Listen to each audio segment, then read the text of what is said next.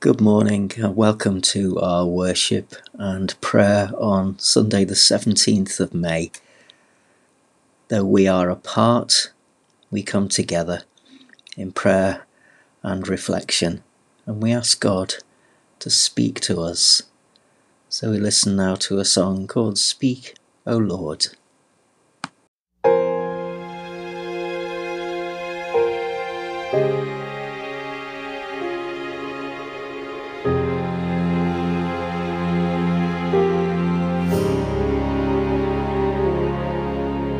Speak, O Lord, as we come to you to receive the food of your holy word. Take your truth planted deep in us, shape and fashion us in your likeness, that the light of Christ might be seen today in our acts of love and our deeds of faith.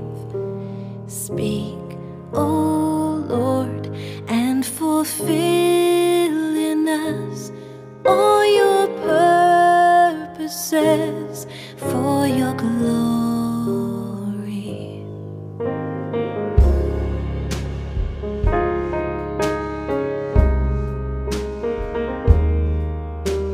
Teach us, Lord, full obedience, holy reverence, true humility. Test our thoughts and our attitudes in the radiance of your purity.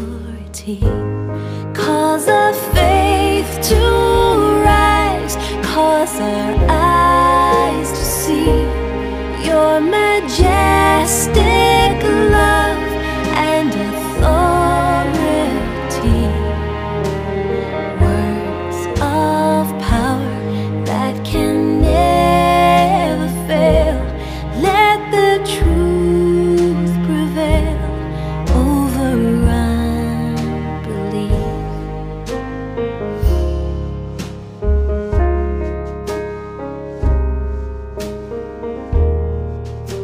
Speak, O Lord, and renew our minds. Help us grasp the heights of your plans for us. Truths unchanged from the dawn of time that will echo down through eternity. And by grace we'll stand on your promises, and by faith we'll walk as you walk with us. Speak, O Lord, till your church is built and the earth is filled with your glory.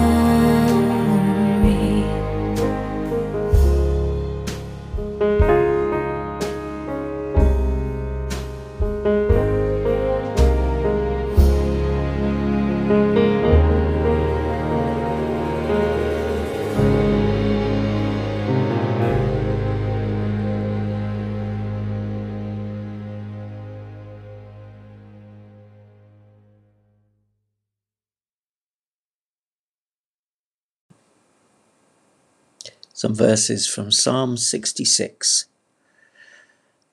Bless our God, O you peoples, make the voice of his praise to be heard, who holds our souls in life and suffers not our feet to slip.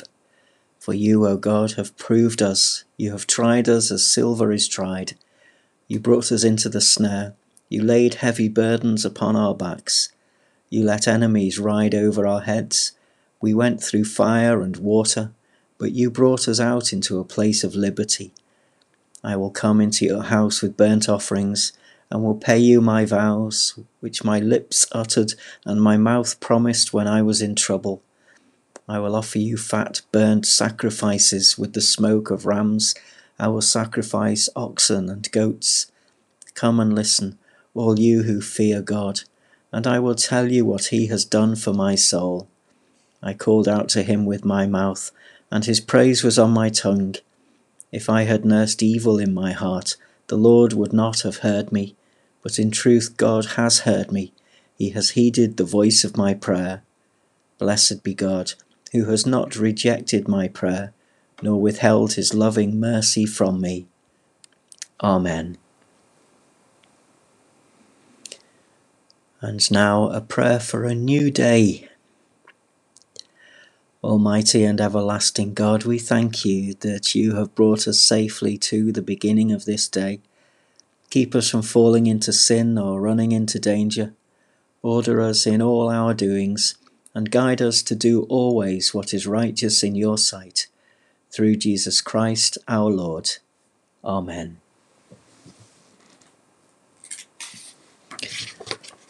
And now a reading from the Acts of the Apostles, chapter 17.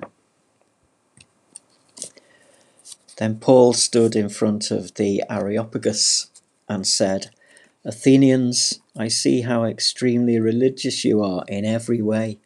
For as I went through the city and looked carefully at the objects of your worship, I found among them an altar with the inscription, To an unknown God.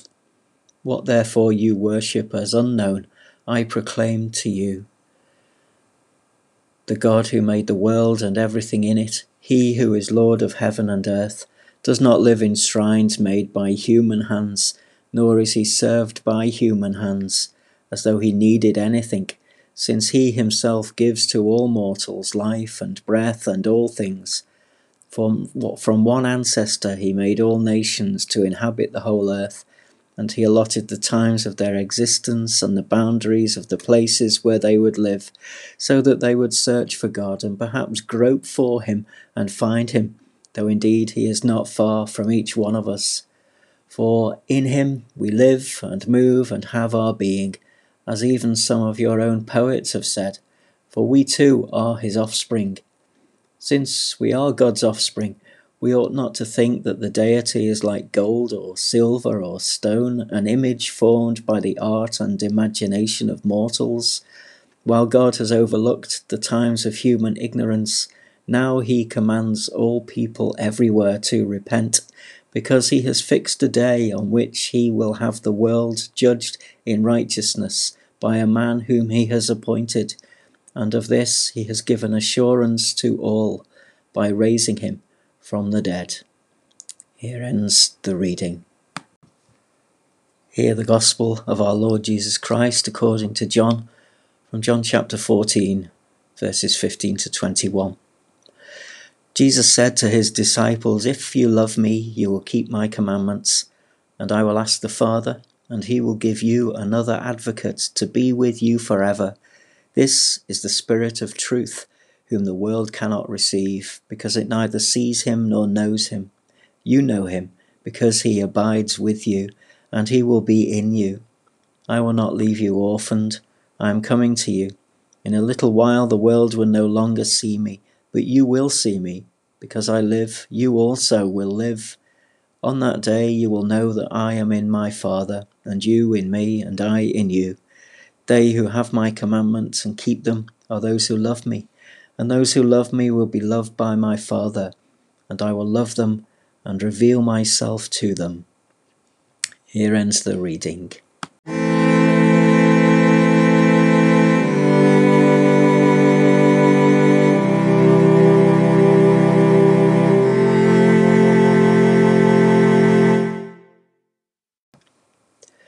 Groping our way towards the unknown God, a reflection on Acts chapter 17 and John chapter 14. Then Paul stood in front of the Areopagus.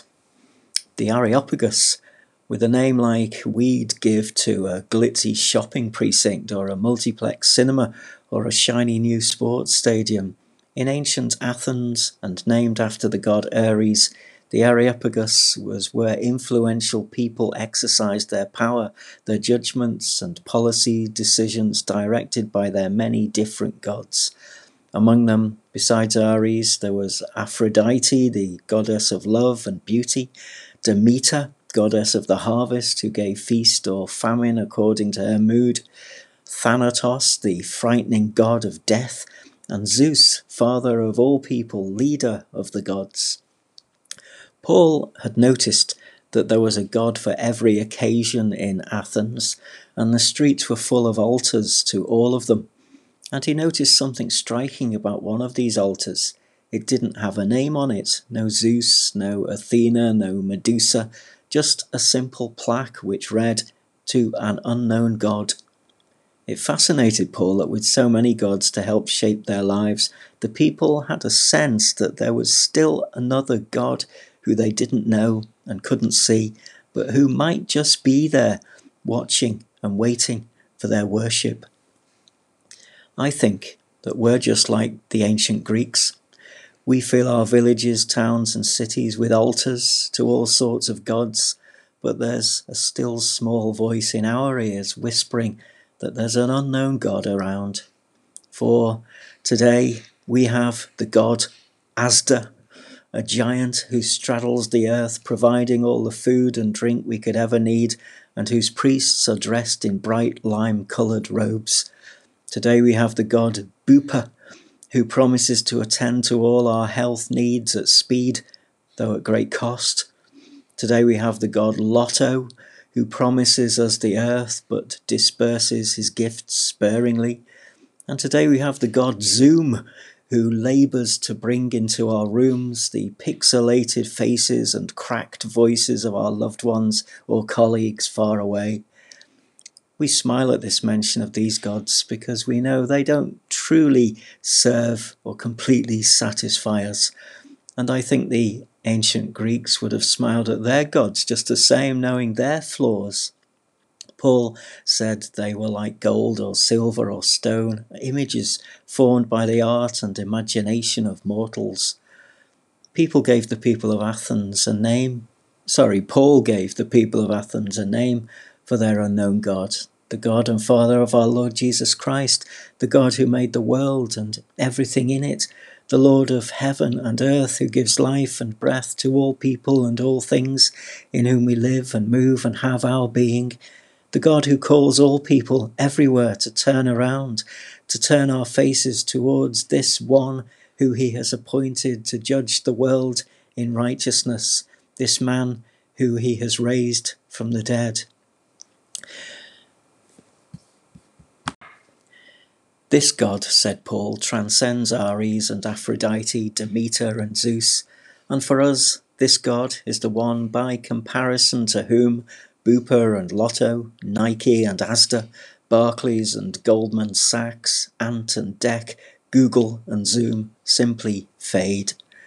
For we know that despite all the blessings these gods bestow on us, they're incapable of satisfying our deep down aching human needs. Their agendas lead to conflict and distress. We know that despite living in one of the wealthiest, most comfortable societies the world has ever known, the pursuit of these gods of wealth and comfort brings with it poverty, discomfort, and unease. You will have noticed how the coronavirus crisis has revealed the deep inadequacies of our way of living, shown how our allegiance to the gods of our age has created a world of sharp inequalities, whereby those we applaud as our most essential workers are the least well rewarded, many of them living precariously, a world of stark dislocation between human and nature, an overheating planet, a competitive culture of high anxiety, loathing, self-loathing, and depression. Paul told the Athenians that the unknown God is very different, that the God and Father of our Lord Jesus Christ isn't concerned to titillate or pamper us or make us affluent. This is the God who sets things in their proper place, helping us to live in righteousness, in right relationships in this world. It is very good news to discover that there is a way out of the vicious circle in which the gods of this world function. That cycle of thrills and disappointment, plenty and loss, which functions like an addiction to diminish and destroy us. This other way involves walking with Jesus, following his commandments to live in a state of love with God, the earth, and all people. He even promises us the Spirit of truth to be with us forever, to give us the help we need to turn our lives around, to live in this way. With the Spirit of truth in us, we can keep God's commandments to love him and love others as we love ourselves. For the Spirit of truth helps us face the truth about ourselves and about the world. The Spirit of truth helps us let go of the hold the other gods have over us and learn to live outwardly, to give generously, to love openly towards God, the creation, and others. At the Areopagus, Paul told the Greeks that in every generation people would search for God, though they might perhaps grope their way towards him to find him. For indeed, he is not far from each one of us. So let us ask, Jesus, give us the Holy Spirit to help us in that search.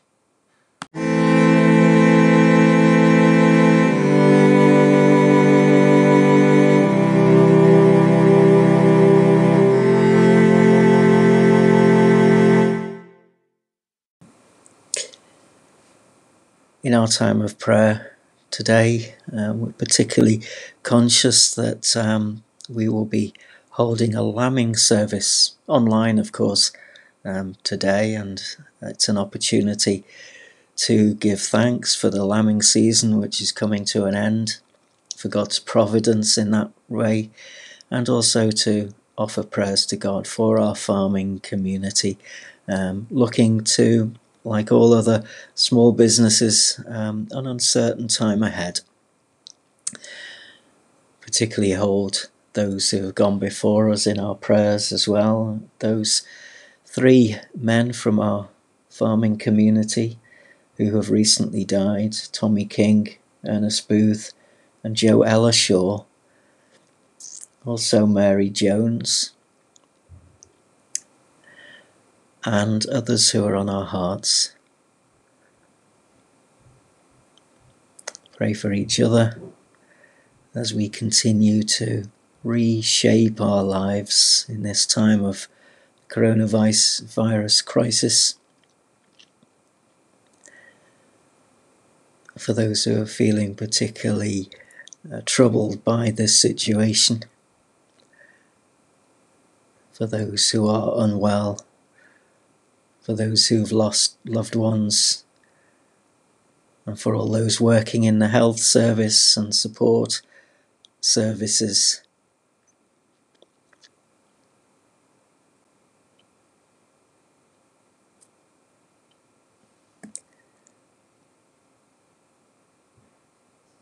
So along with the prayers of our hearts today, 2 prayers for the farming community, followed by prayer of blessing. God of heaven and earth, as we face a time of fear and anxiety around access to food, help us to be thankful for those who keep working to put food on our tables, that we can be sustained in our homes. Help us to recognize the vital work they do alongside others in this time of need. Amen. Loving God, we pray for all farmers, especially those finding limited opportunities to sell their livestock and other produce. Be with them as they struggle with the financial impact of the current situation. May they and their families get the help and support they need. Help the wider community to understand and support farmers better, valuing what they do to produce food. Help us to see your light in the darkness and hold out that light to others. In Jesus' name, Amen. And a prayer of blessing. Ever-present God, bless those suffering from coronavirus and those who care for them. May they know your healing. May the dying know your welcome. Bless the scientists searching for solutions. Bless the supermarkets seeking to serve us. Bless governments steering a new course. May they know your wisdom. Bless these new times we now live in. Hold the grief for what is past. Hold the fear of present and future, that within your love we may grow in trust and peace. Amen. Our closing song is also a prayer of St. Francis, which might be our own prayer this day. Make me a channel of your peace.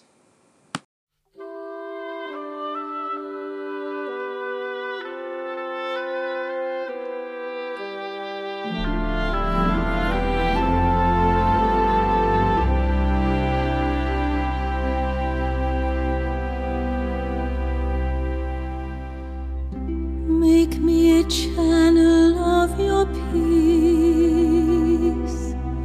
Where there is hatred, let me bring your love. Where there is injury, your pardon, Lord. And where there's doubt, true faith in you. Make me a channel of your peace. Where there's despair in life, let me bring hope.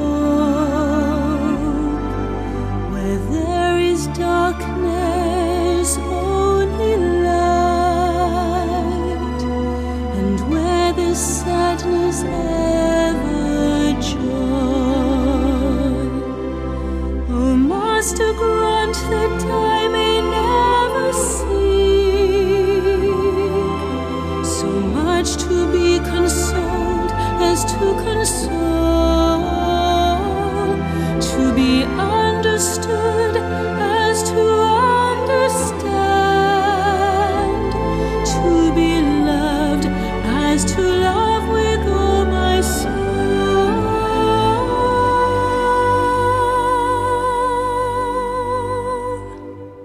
Make me a channel of your peace. It is in pardoning that we are pardoned, in giving to all men that we receive, and in dying that we're born to eternal life. Oh, Master, grant that I may never seek so much to be consoled as to console, to be understood as to understand, to be loved as to love with all my soul.